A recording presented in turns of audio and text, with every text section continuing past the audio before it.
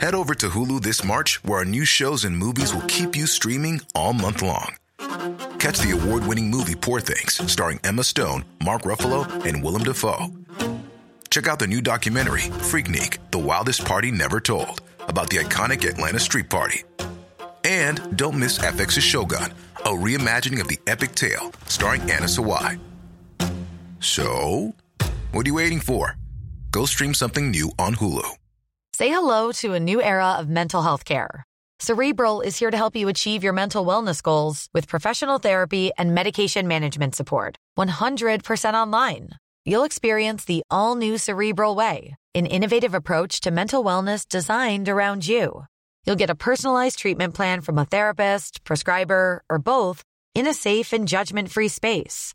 Your Cerebral therapist or prescriber will outline a customized plan with clear milestones along the way, so you can get to feeling your best. With Cerebral, you're not alone in your mental health journey. We're here to empower you to live a fulfilling life. So take that first step towards a brighter future and sign up today at Cerebral.com/podcast and use code ACAST to get 15% off your first month. Offer only valid on monthly plans. Other exclusions may apply. Offer ends July 31st, 2024. See site for details.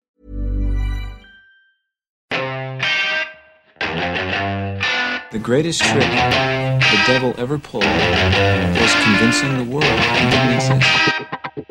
Open the pod bay doors now. I'm sorry, Dan.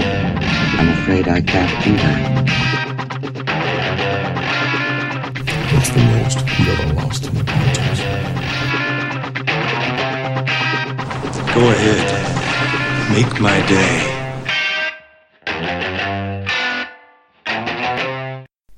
Hello everybody and welcome to another edition of the Black Hole Podcast.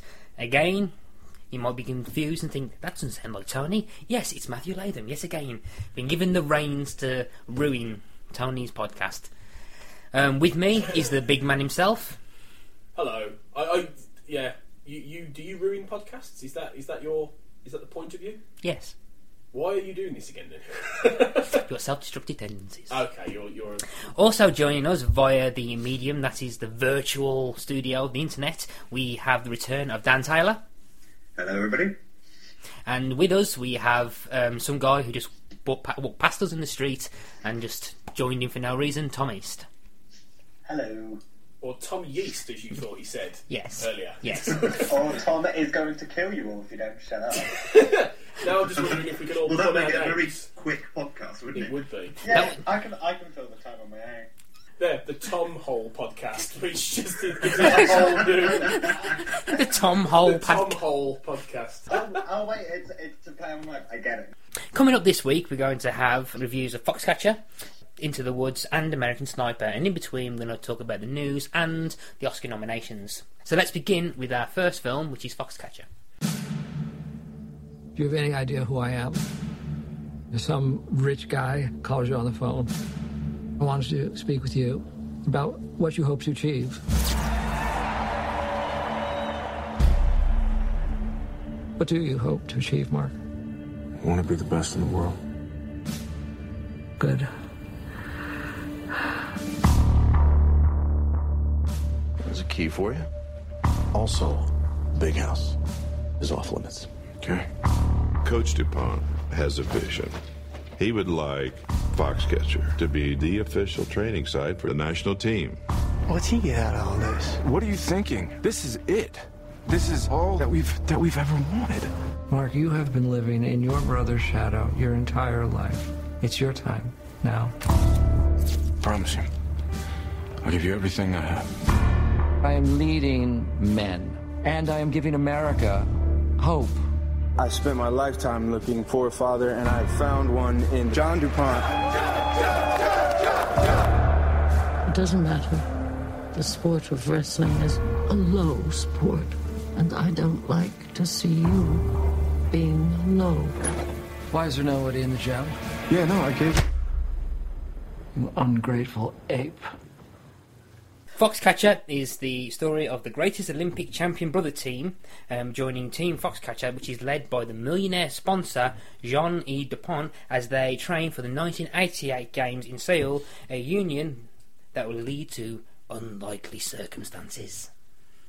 You said that very, very sinister. Yes. It's also based on a true story. Stars Steve Carell, Channing Tatum, and Mark Ruffalo.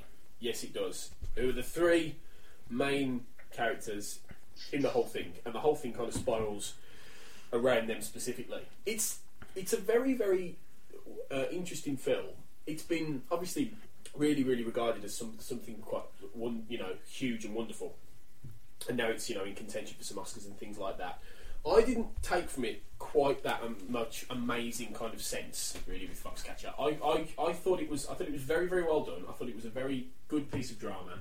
I thought it was very illuminating, but it was very, very bleak and very depressing and very sort of. It was very important that the characterisation was right and that the characters were strong enough in order to sell the drama, and they were and they weren't in equal measure. I think the whole idea of it is it might be a film about wrestling, but it's not a film about wrestling.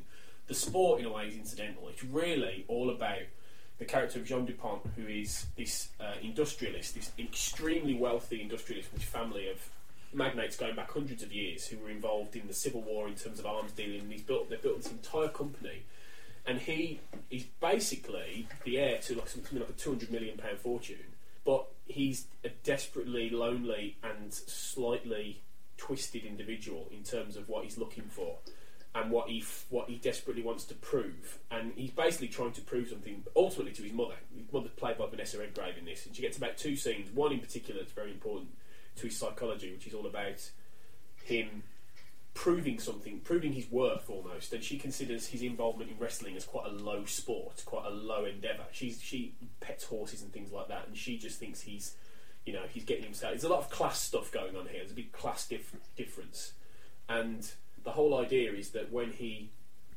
goes after Mark Schultz, one of two brothers who are both Olympic wrestlers, as if you said in the blurb, Matt, who are very different people. Dave Schultz, who's played by Mark Ruffalo, is a family man.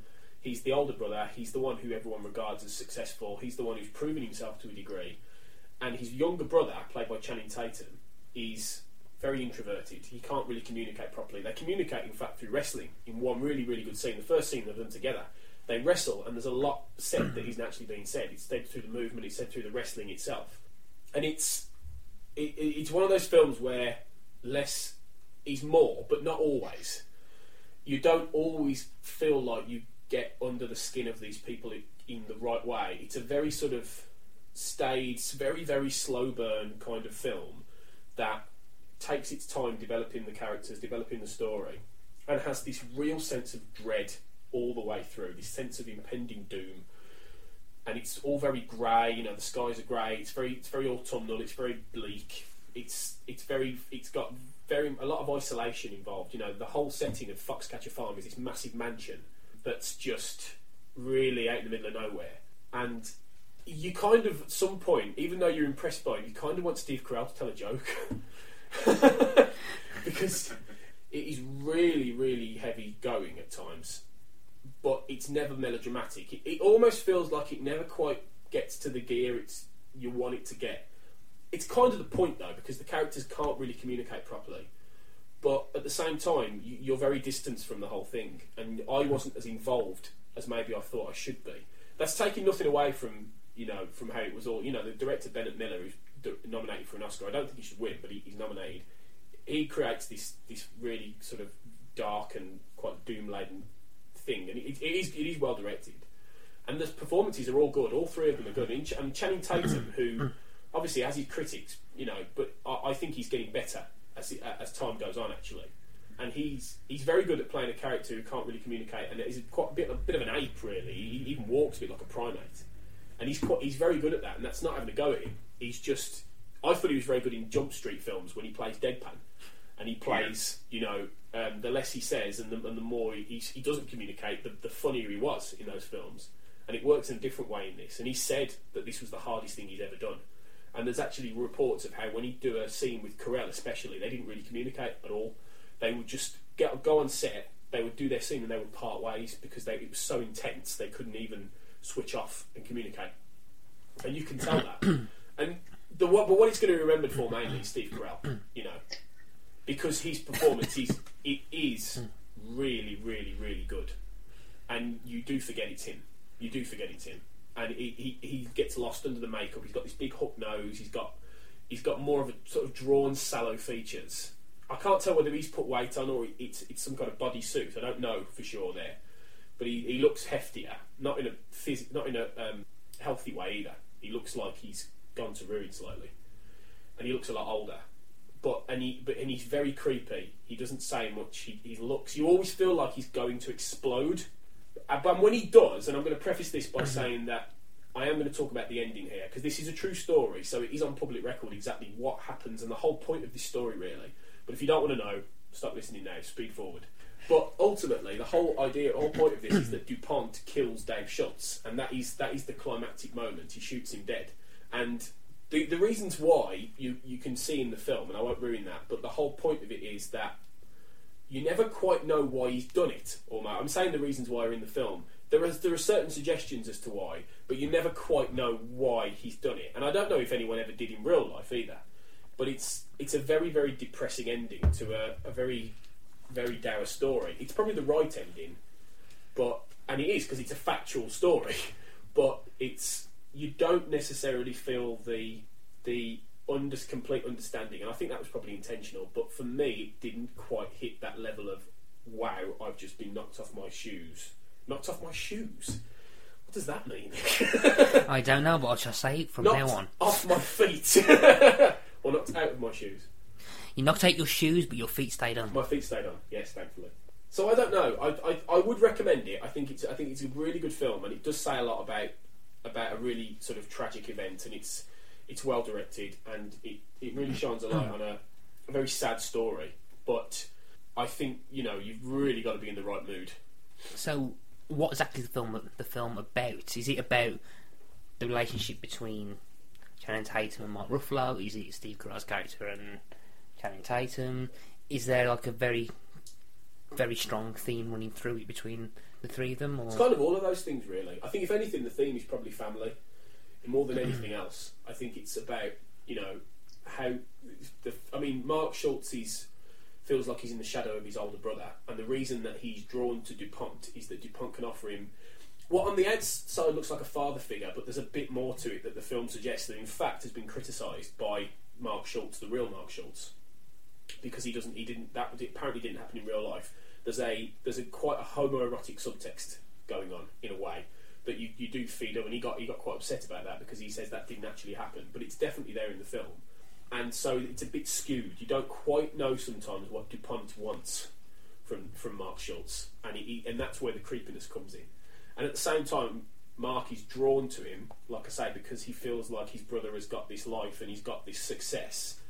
And DuPont at the same time wants somebody to help him prove himself. He sees him, so he talks often like he's a patriot and he's a warrior and he's leading his men into battle, and he's got this really, really twisted image of himself as a mentor. There's this brilliant moment, in fact, where he's making a documentary about how great he is, and he's asking the Schultz to contribute. And there's this brilliant scene where the cameraman is saying, "Well, just say that you think that John DuPont is a mentor to Dave Schultz." And so Mark Ruffalo's sitting there going, "What do you want me to say?" And he says, just say how that he's mentored you, and he can't say it, and he struggles to say it because he's not. He's built himself up as this, but he's not that guy.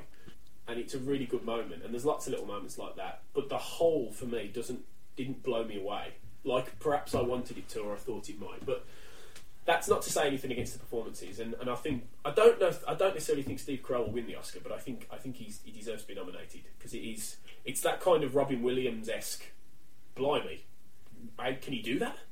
Kind of thing. When Robin Williams was doing like 1 hour photo in Insomnia, and everyone was like, "What? He's a creepy serial killer? Really?" You won't know that's Steve Carell. The guy who's that guy, and then Britt Tamland. Then. And I'm assuming that any shred of this is Michael Scott trying to be a trying to be a creepy guy. Yeah. I don't think you'll notice that at all. You wouldn't know it's Steve Carell, I think, unless it'd take you a while. I think if you didn't know he was in the film to realise, Jesus. When I saw the trailer, I didn't even recognise him until the title kept at the end. I thought, who? What? Steve Carell? Yeah. No, that wasn't Steve Carell. And then I watched it back again at home, and I was like, I can see it now. Just just about. I think that a lot of that will happen to a lot of people, and you know, and that's really good, really, for him. And it's so it's a well-performed film and a good drama, but not quite a masterpiece, but very good. And with that, that was Foxcatcher, and I believe it's still going to be out on general release next week as well. Yeah. So before we move on to our next film, we're going to hand over to Dan in the middle of Exeter, and he's going to speak about a couple of in the middle of Exeter. Yeah, somewhere that area. Are you geographically right in the middle of Exeter, Dan? Because if you're not, then you need to go now. Okay. Oh, okay. Well, thanks for that intro, Nathan. We've only got one news story for you this week, but we will go through the UK box office top 10 from last weekend. But the news story we want to talk about is quite controversial. It's from The Guardian, written by Frances Ryan. Basically, she said Eddie Redmayne, who won the Golden Globe for playing Stephen Hawking, is the latest in a long line of non-disabled actors to portray disabled characters. And the whole article basically argues that should able-bodied actors be playing disabled characters, and she kind of compares it to, obviously, is it acceptable now, and it's not acceptable for actors to black up and obviously play characters of a different race or ethnicity. So should we be applying the same rules, kind of unofficial rules as it were, to actors that are playing disabled roles as it were? What do you think of this, Tony? Because we kind of briefly. I think the key point to this, really, and why it's a load of old tosh, is that, well, okay, people don't black up anymore because black people can quite easily play their own roles. You know, there is no distinction. You know, the only reason people blacked up in the old days is because people didn't, movie executives didn't want black people in films. So quite rightly, that doesn't happen. If you're talking about a disabled person being able to play a disabled character, I mean, it doesn't always necessarily mean they can. I don't honestly think you could have had somebody who was disabled in the manner of Stephen Hawking playing Stephen Hawking in The Theory of Everything, because for a start, he's able-bodied for the first half an hour or more. Mm-hmm. So I think the Stephen Hawking example and the Eddie Redmayne example is ridiculous. There's a possible case to it, but I think the general idea of it is really, you can't apply the same thing with a disabled person, I think, than you can with a black person. Yes, the other example she brings out is Daniel Day-Lewis in My Left Foot and Dustin Hoffman in The Rain Man. So obviously, again, can really a disabled person play those roles? The other thing for me is it's a bit like saying, we both watched Birdman last week. So does that mean that only a mentally ill actor can play a mentally ill character? Because it's a disability just as much as motor neuron disease is. So where do you draw the line? Do you say, we're starting to come around the way of thinking that drug addiction and alcohol addiction, addiction in general, is also an illness. So do we say that only an alcoholic can play an alcoholic? Where do you draw the line? It's a bit crazy, really.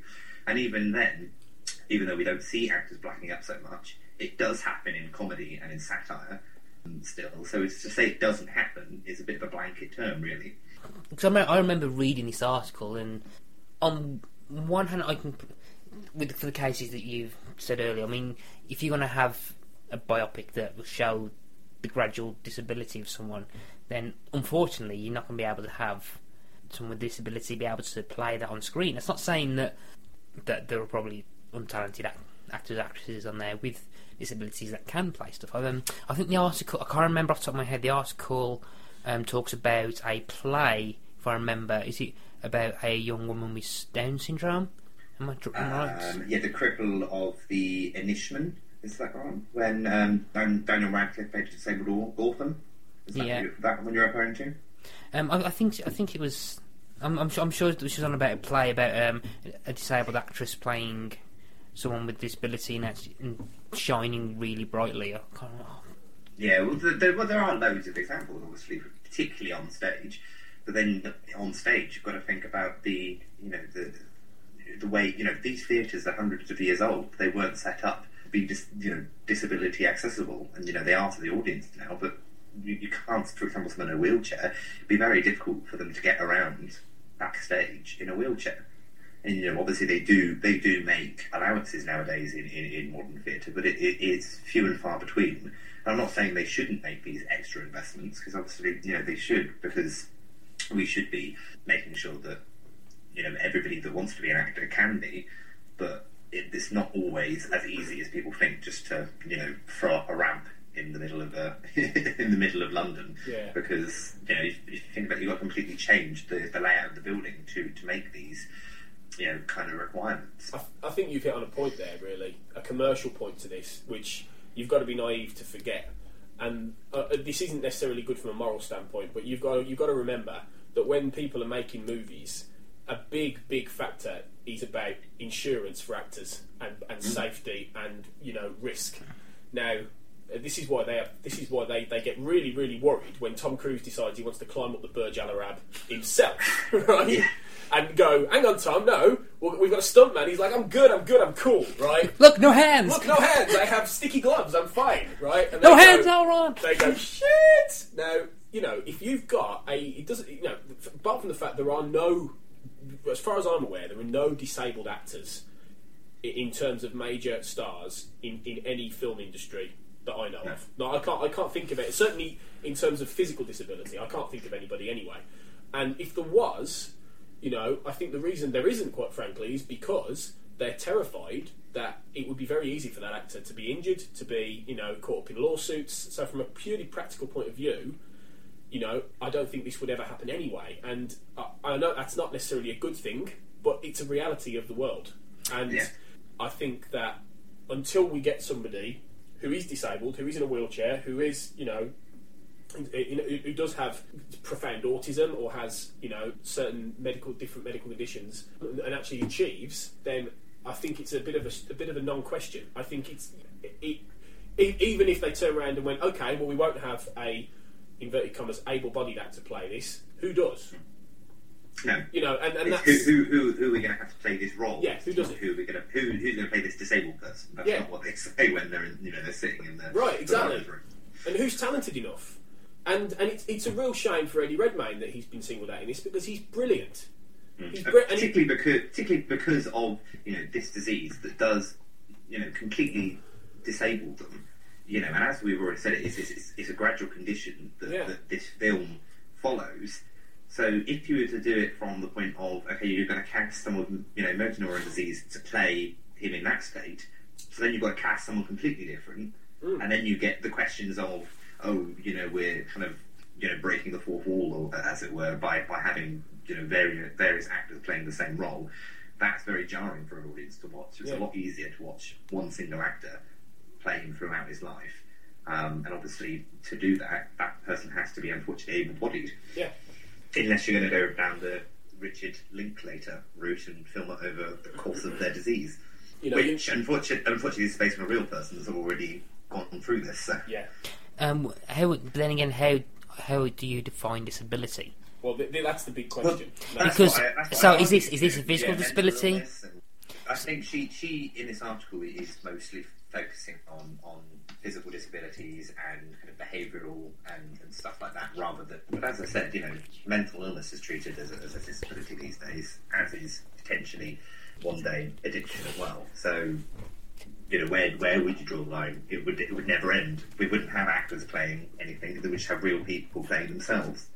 It's one of those articles I think that's been intentionally baiting, intentionally controversial, trying to bait things when in reality it is a discussion, but there isn't the other side to it as far as I'm concerned. There isn't the other solution.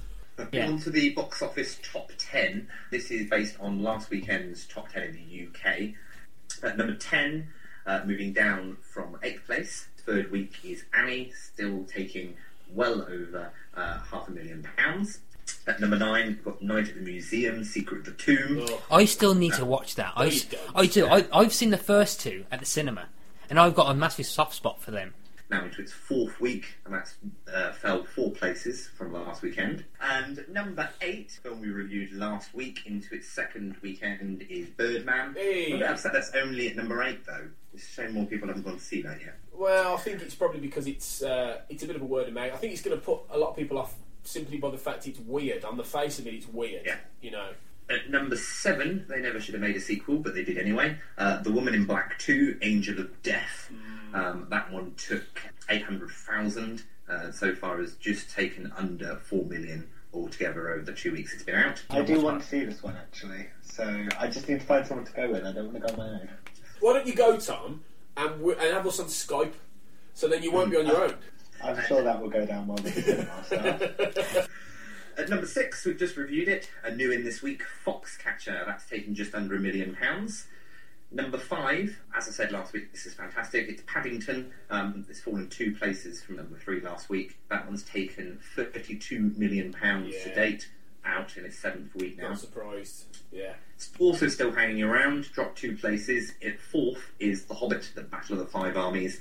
That one's taken just under £40 million. Yeah. And I'm assuming that it's still running. Yeah, yeah. 40 Still million, going. 40 million minutes. It's Yeah. £1 a minute. Yeah. Still going this weekend, and I imagine it'll still be around till the end of the month, probably. Yeah. Number 3, we reviewed it last week, The Theory of Everything, into its 2nd week. It's quite nice to see that it's taken well over £2 million this week alone, taking it up to just under £8 million so far over the 2 weeks. I think that's a classic case of something that's got a bit of buzz behind it and a bit of positive talk, and people are now going to see it, I think. But it's been very busy this weekend as well, so that will be around for plenty of time now, at least until probably the week or two after the Oscars. I'd imagine it will still be showing. Number 2, new in this week, we'll be reviewing it next. It's Into the Woods. That one's taken $2.5 million in its first week, but blowing it out of the water. Unfortunately, can we guess what it is? Taken 3. Oh God! I was hoping that just under £7 million in 1 week in the UK alone, and over in America it's taken over 40 million pounds, isn't it? I think that's now, 40 billion is what they're going to pay Liam Neeson for the next one. Yeah, it took over $40 million over in the US last week. We'd be lucky to know this weekend's results just come in from America, and it has been knocked off the top spot in the US and has dropped 3 places to 4th. So if the UK audience are intelligent enough, they'll do the same this weekend. It's probably still done enough.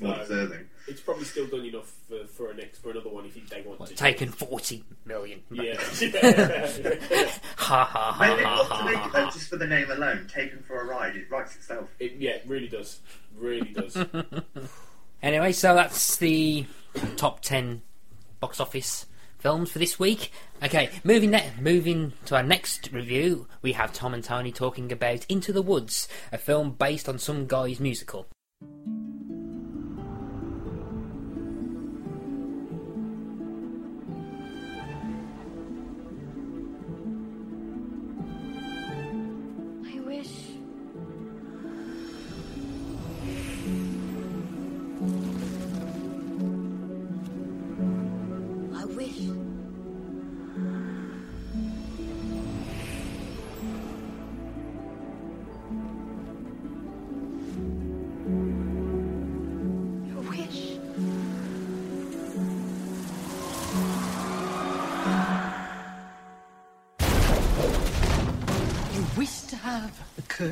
Reversed.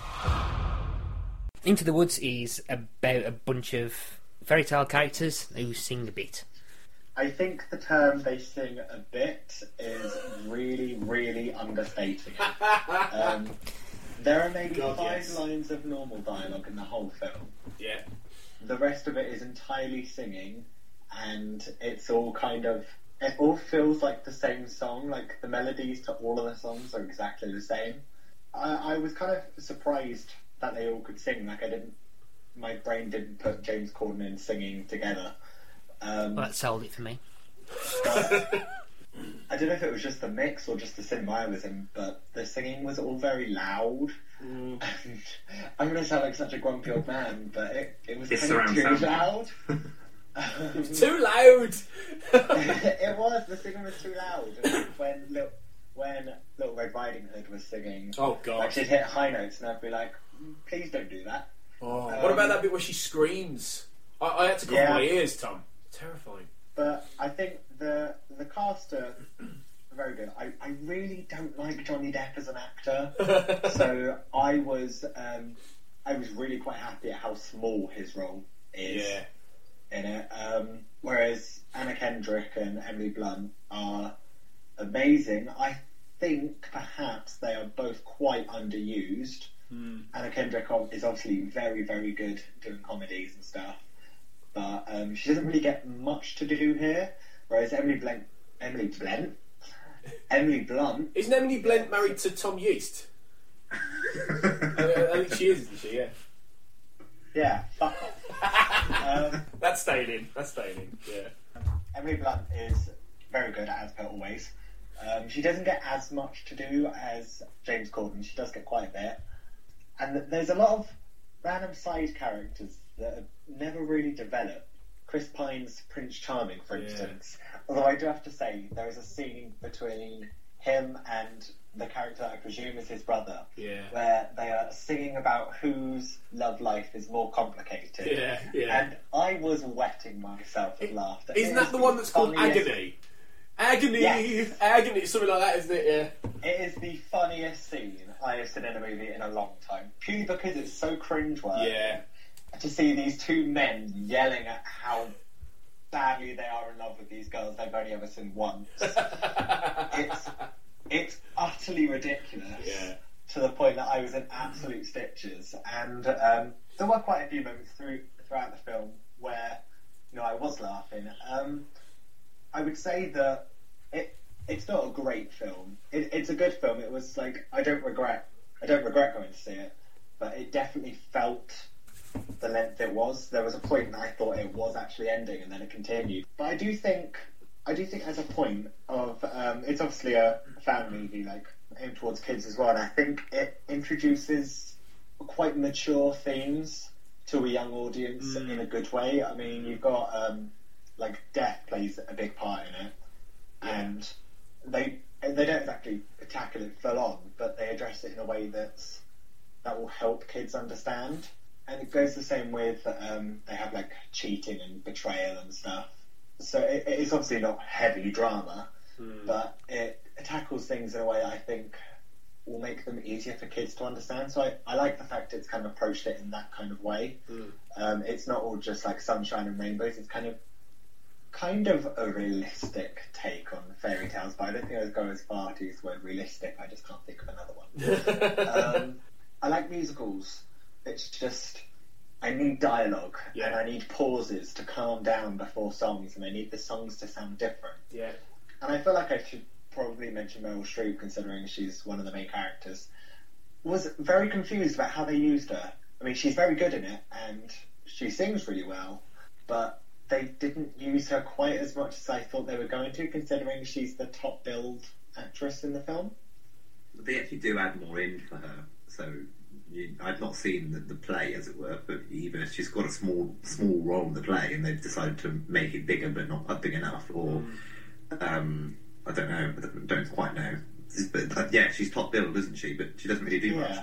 And I did think it was kind of weird that Johnny Depp is like above the title, and he's in all of 5 minutes of the film, which I'm thankful for. I just thought it was a bit weird. I'm with you with the Johnny Depp hate. I just can't stand him. Well, with Johnny Depp, it was a little deal he had with the studio, apparently, that they would pay him $1 million just a flat one.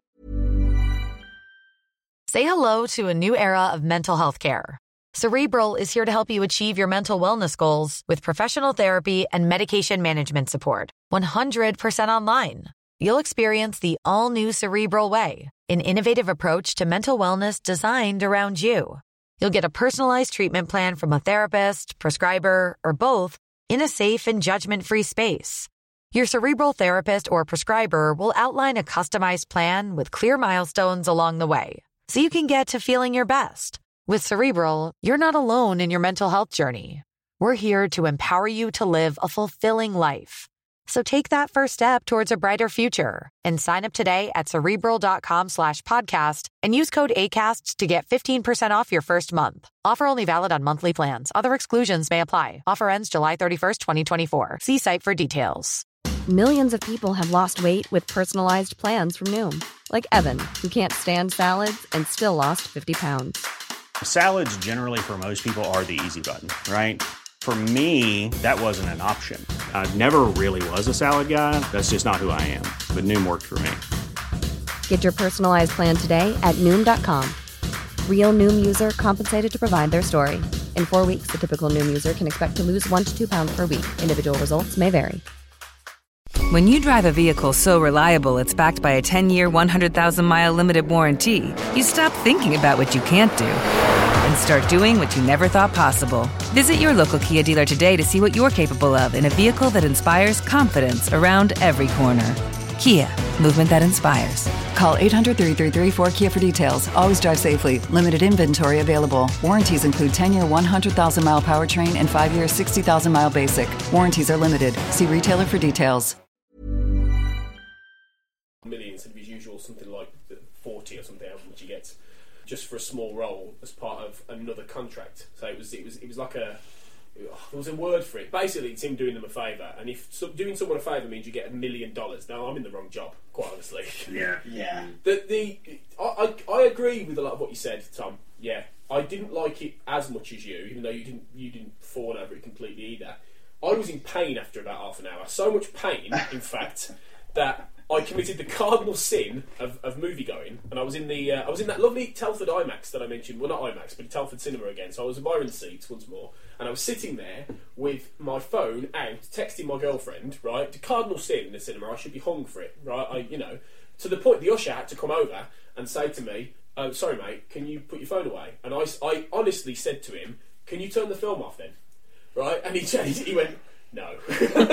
I'm sorry then, and I put my mouth. And the only reason I stayed was because my train wasn't for another hour and a bit. So should have found a pub. I should have found a pub.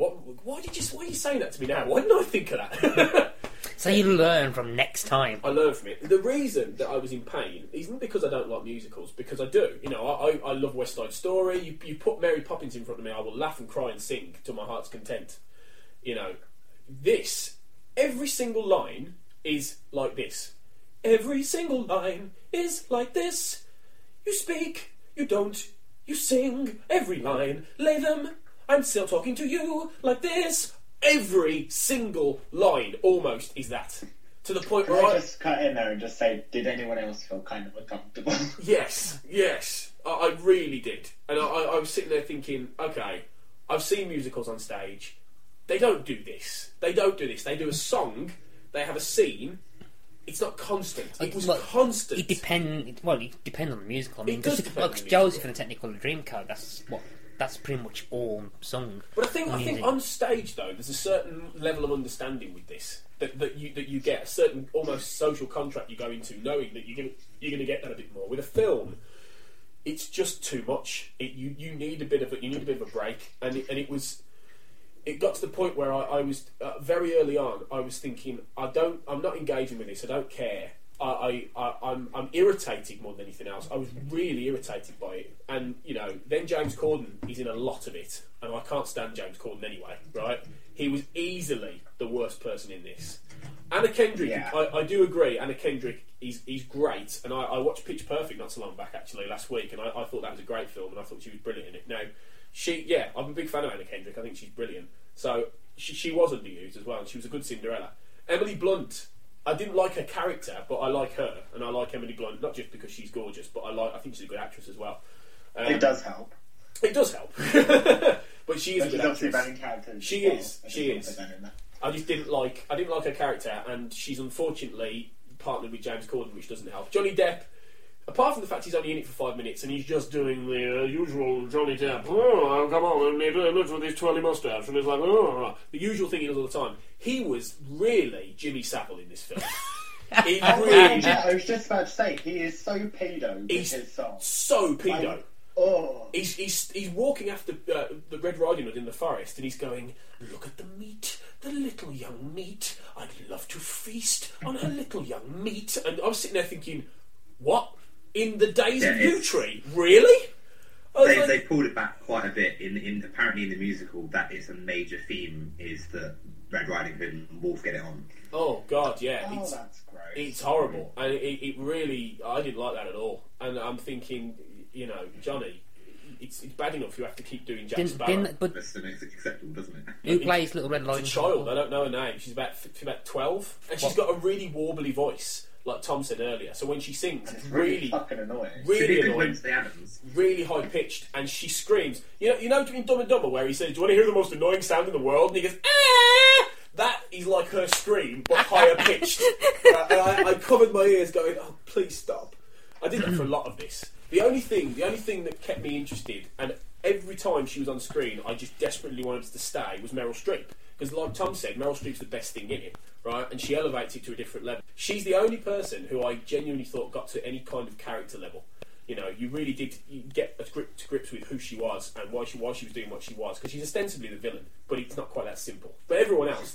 She's probably got the least identifiable character, a relatable character, because obviously she's playing a witch, whereas it's like the baker's wife and the baker and Red Riding Hood, etc. They are supposedly people. Yeah, but they were. Should be able to they should have more character to them, really. I didn't care. I didn't care about them. I didn't care about anybody in this. I just wanted them to shut the fuck up, quite honestly. I really did. And by the time we got to the ending, I was just in blessed relief, you know. And there's a really, really weird off-screen death as well of one of the characters, which I'm not going to talk about.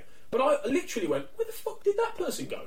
You know, and they changed that from the play as well, apparently. But it was, you know, there's some really jarring decisions made in it, and trying to combine all the different, you know, myths, all the fairy tales into one big pot. The whole first hour of the film is basically lots of little jumbled, little intertwining fairy tales with all the interesting bits missing.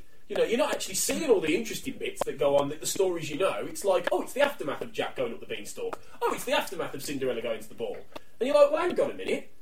Oh, this is the bit you'd cut normally, and it was. It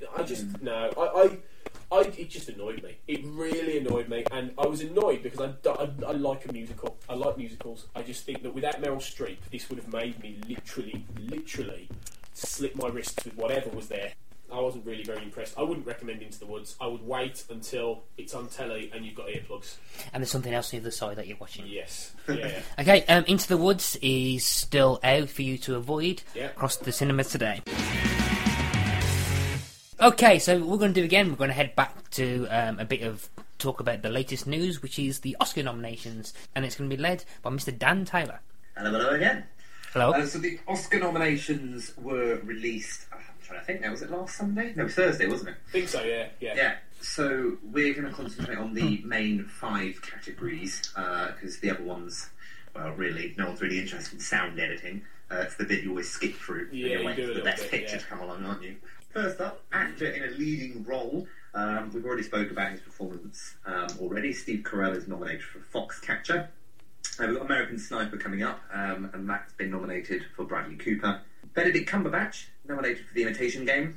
We talked about last week Michael Keaton for Birdman, or as it's also known, The Unexpected Virtue of Ignorance. And finally, Eddie Redmayne, nominated for The Theory of Everything. What are we going to go for? The only one I haven't seen is The Imitation Game yet, which I do intend to remedy, hopefully, before the Oscars. So I don't know about Cumberbatch. Personally, I think that Michael Keaton will win this, but I want Eddie Redmayne. The thing about Cumberbatch for me is, because I've seen The Imitation Game, he gives a very safe performance. It's what you would expect from Benedict Cumberbatch, and it's perfectly fine performance. There's nothing exceptional. It's not like the performance that Keaton or Redmayne give. Yeah. And it's almost... I can see, if he wins it, I can see him becoming a bit like Daniel Day-Lewis, where he wins just because it's Benedict Cumberbatch.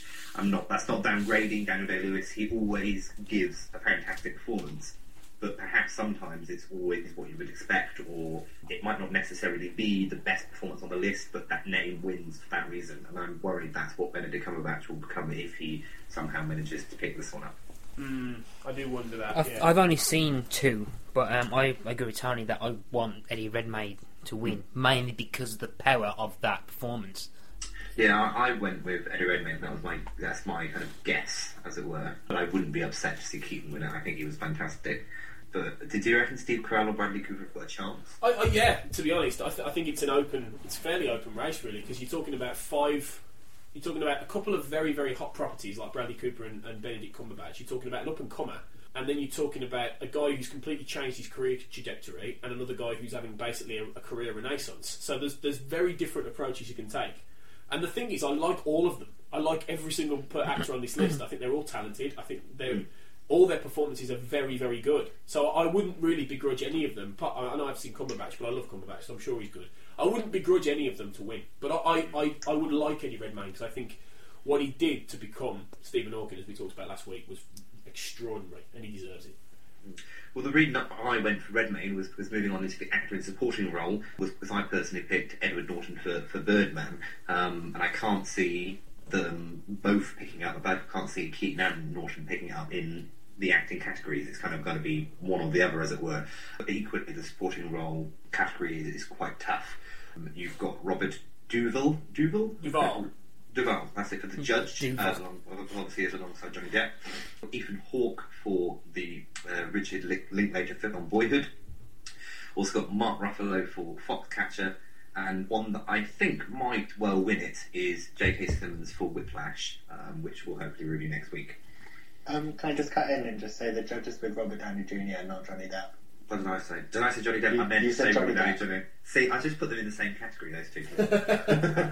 Yeah, as I said, I went for Norton, but I could see Simmons picking it up. I guess it's dependent on, none of us have seen it yet, but from the reviews, he gives, a pretty blinding performance alongside Miles Teller.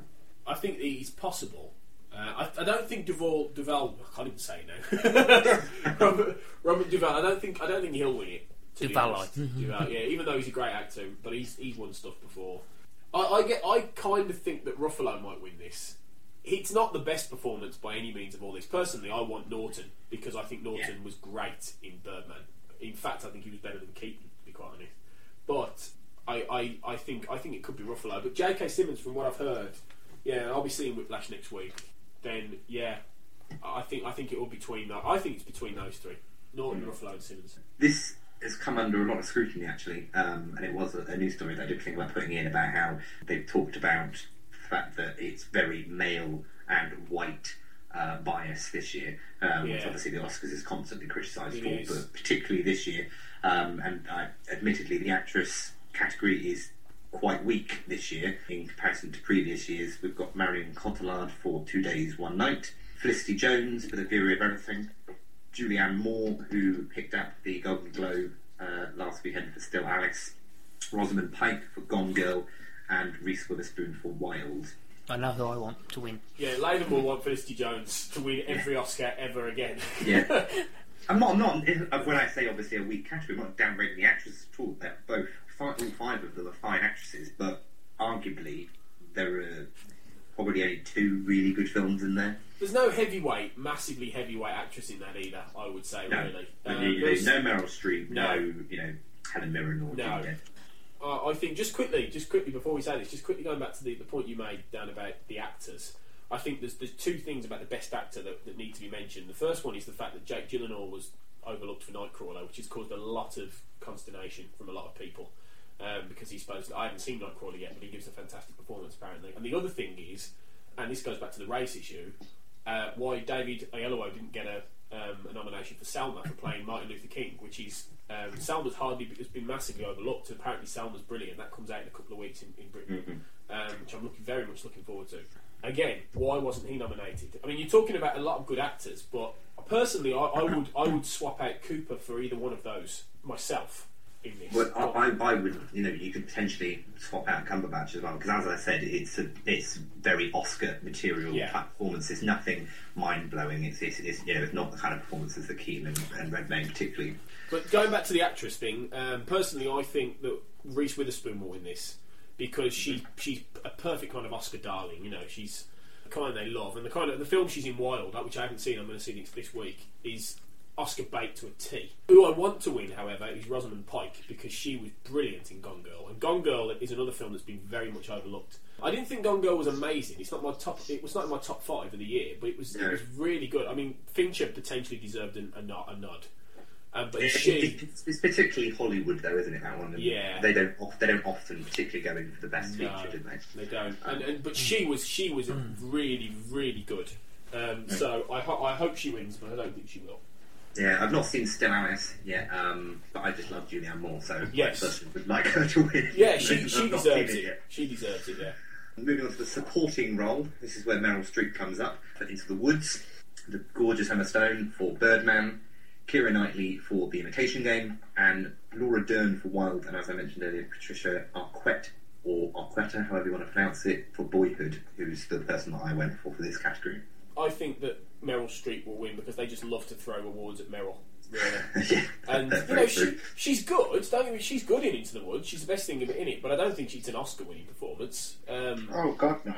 No, it's I don't think anyone in that film really deserved an Oscar, or anyone involved. No. Well, see, that's why I kind of think she won't get it, because it's not a very good film. I just think that when she's up, she's always in with a chance. Even though, personally, I mean, I haven't seen Boyhood yet. I haven't seen the other three, so I can't comment on the others. But I wouldn't mind seeing Emma Stone get it, even though I don't really think Emma Stone is great enough in Birdman to warrant it. No.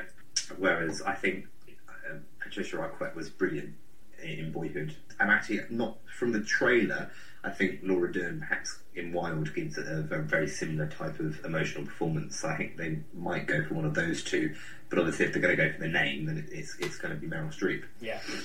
In the big category, Best Picture, the ones that were nominated were American Sniper, Birdman, Boyhood, The Grand Budapest Hotel, The Imitation Game, The Theory of Everything, Whiplash. And I just said Selma wasn't nominated because I keep reading articles that it wasn't, but apparently, according to this, it was. So yeah, it was. It's just been overlooked, I think. I think it was overlooked in director, wasn't it? Yeah, and main performance. Yeah. I think, I personally, this is difficult because I think a lot of these films are very, very, very good. I've got a feeling that Boyhood will win this simply because, or Richard Linklater will win for director, which is coming up in a minute. I don't know if it'll win both, but one or the other. Because Boyhood is such an achievement that I think, and it's so different. I think it could get it. The one I want to win is the Grand Budapest Hotel because I want that to clean up because it's a wonderful piece of work. But I don't think it will. I think it's too frothy and lightweight to win the Oscar, win the Best Picture. Quite honestly, I think it's tighter this year than it was last year. Yes. Last year they had two standouts, didn't they? Yeah. But I think this year it's a lot more of a level playing field. Yeah, last year it was 12 Years a Slave and Gravity, and it was a shoo-in that it was going to be either one of those two. Completely, it was a two-horse race. This one, there is no apart from American Sniper, which I really wouldn't put in the running. I think it's a 7-horse race. Yeah, quite honestly. Well, I'll quickly mention the director because I guess they do go hand in hand. The 5 nominated for that were, as you couldn't pronounce last week, Alejandro Iñárritu, Alex. Richard Linklater, who I will apologise for mispronouncing his surname last week. I don't know what. You'll apologise later. We skipped over that last week. We skipped over it. Obviously, Boyhood. Foxcatcher is Bennett Miller. Grand Budapest Hotel, Wes Anderson, and The Imitation Game is Morten Tyldum. But yeah, I think that they always go hand to hand because you always guess, if it wins this, then it won't win director. If it wins director, it won't win best feature. And I think you might be on the right lines. Whereas if Boyhood wins best feature, it probably won't win best director. If it wins best director, it won't win best feature. But then I think Alejandro might win for Birdman in director.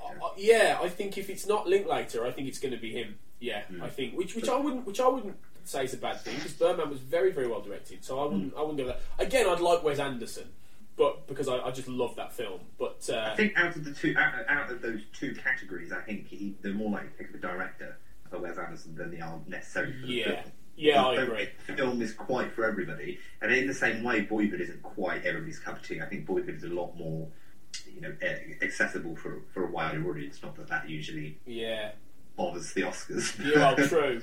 Again, it's fairly tight, and that's why it's quite interesting this year. It could go either way with a lot of these awards, which is really quite fun because it was last year far more obvious that it was going to be either like Alfonso Cuarón and Steve McQueen, for instance, in the directors, or in those films for the main one. So it's interesting. It could go various different ways. Well, I'd probably go for Birdman for best picture and Alejandro for best director. Latham? Because I've only seen in the best picture, I've seen 2 of the films in the best picture. I'm going to go with The Theory of Everything because it's the only one I've seen and that I quite liked. So yes, those are the Oscar predictions, and we'll find out if any of you are right, near the end of February. Okay, and we're going to move on to our last film, which is American Sniper. Hold on, I got a woman and a kid 200 yards out, moving towards the convoy.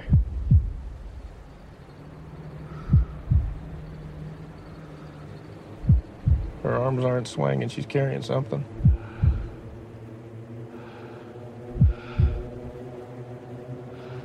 Yeah, she's got a grenade. She's got an RKG Russian grenade. She's saying to the kid. You say a woman and a kid? You got eyes on this? Can you confirm? Negative. Your call. They fry you if you're wrong.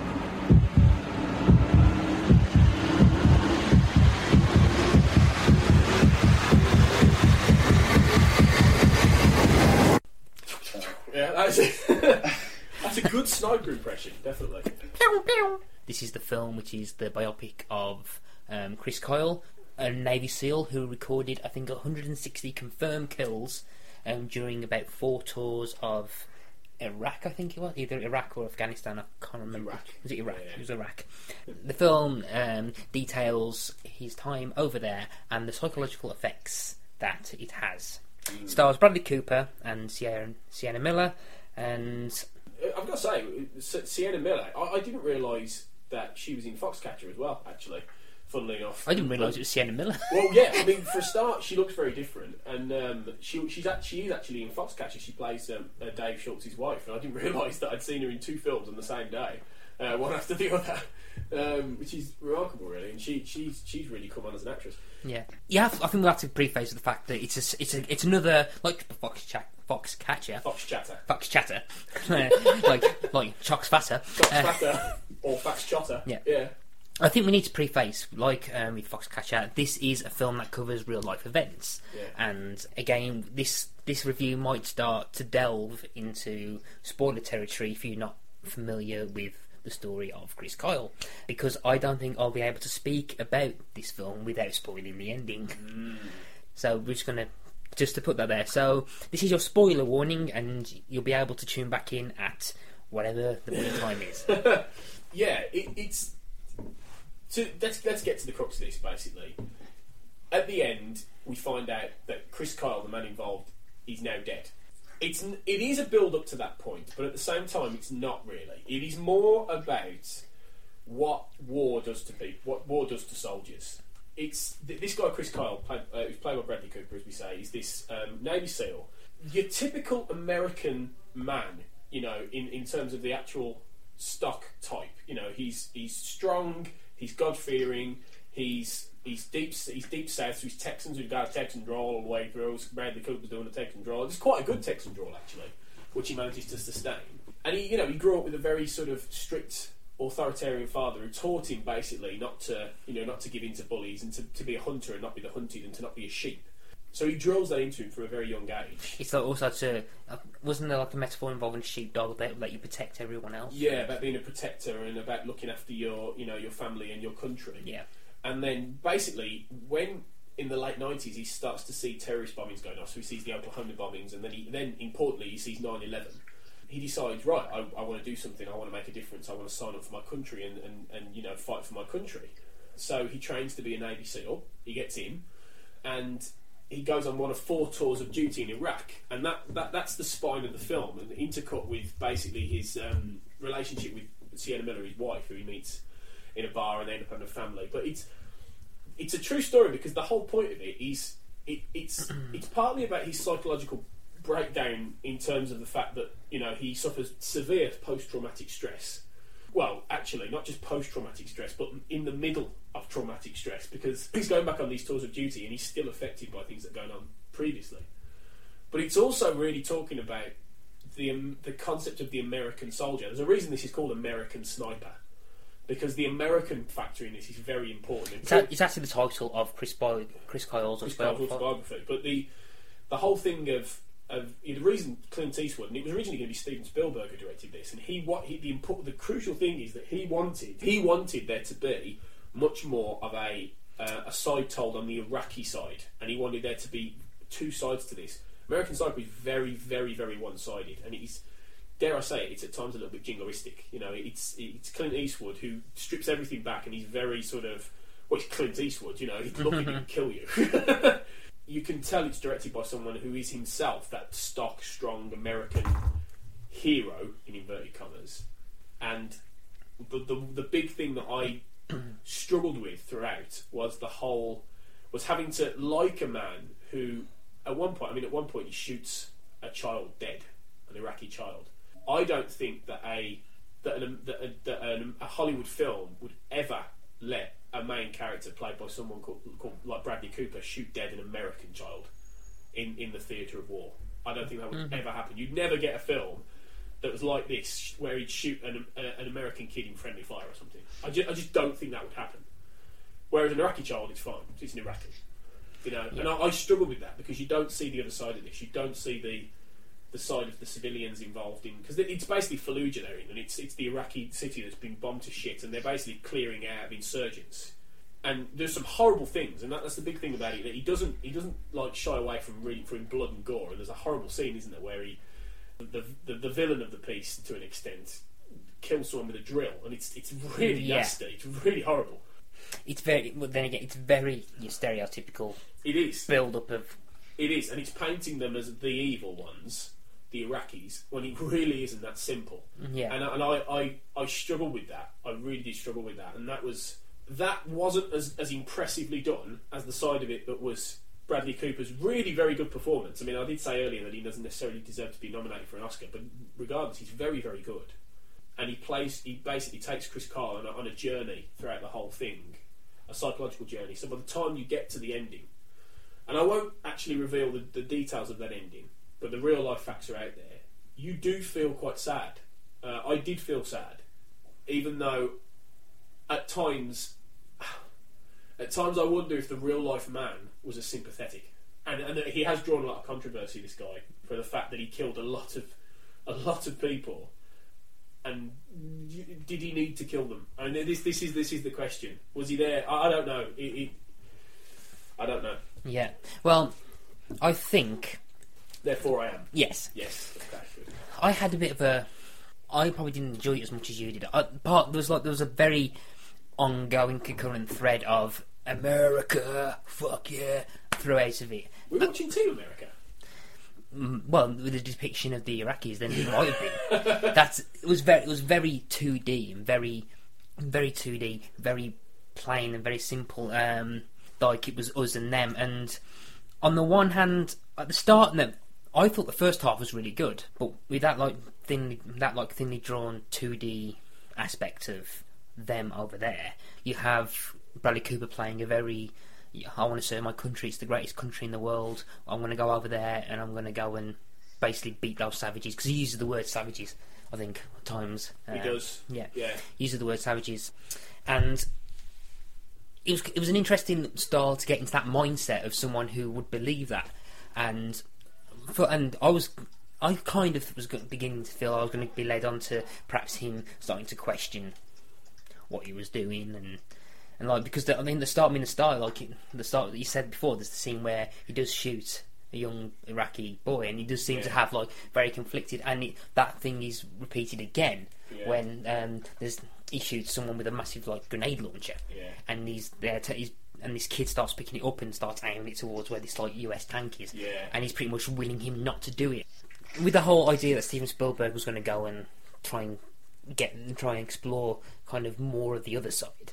I don't think that really builds on there, and I think there's one point in the film where it seems to go from that potential questioning of what he's doing to become, and where narrative kicks in and it tries to string together a narrative. There's one point where it suddenly seems to turn into an episode of 24, where it goes from a sort of realistic depiction of war, and then you there's a major shootout, and then you suddenly see one of the wives suddenly watch this, turn around, pick up a phone, and then suddenly start speaking to this enemy rival sniper, who's been built as this dodgy bad guy who seems to be taking out all these American soldiers left, right, and centre, and it seems like Bradley Cooper starts getting a bit obsessed with this other sniper and everything, and it seems to try and start building up a narrative, and then suddenly the interactions with his wife suddenly get very stereotypical and cliche. Like, guys like, we want you here, please don't go over there. He goes, I gotta go over there and get me some terrorists and this kind of stuff. And he's like, oh god. And I actually at some point started to feel a bit bored. You were checking your watch, weren't you? Yeah, I was checking the watch and I'm going, how the bloody hell's this? And it just starts to get a bit too, I want to say a bit too Hollywood, but I think it got a bit Call of Duty, but that was more what I thought of it. Really, it was all a bit too guns blazing action. Yeah, obvious, and like climax, really. The idea of the psychological effects only seems to kick in like the 11th hour of the film, and at one point I'm thinking, okay, we've got another hour of the after effects to kick in, and then there's a very surreal coda that happens. Well, not surreal. There's the final scene occurs. And I remember at one point saying to myself, oh, will this end now? And then the final scene that tells you that what happened to Chris Kyle comes in, and I'm thinking, oh shit, now I feel bad for finding the film boring for the last hour. And I got the impression that it's built for people who already know the story. So if you don't know the story, or you don't know what happens, then it kind of pulls the rug under you, but not in a good way. Kind of like. I think if you watch it and you know that he dies. Even though we don't see him die, importantly, that happens as a coda, like you said.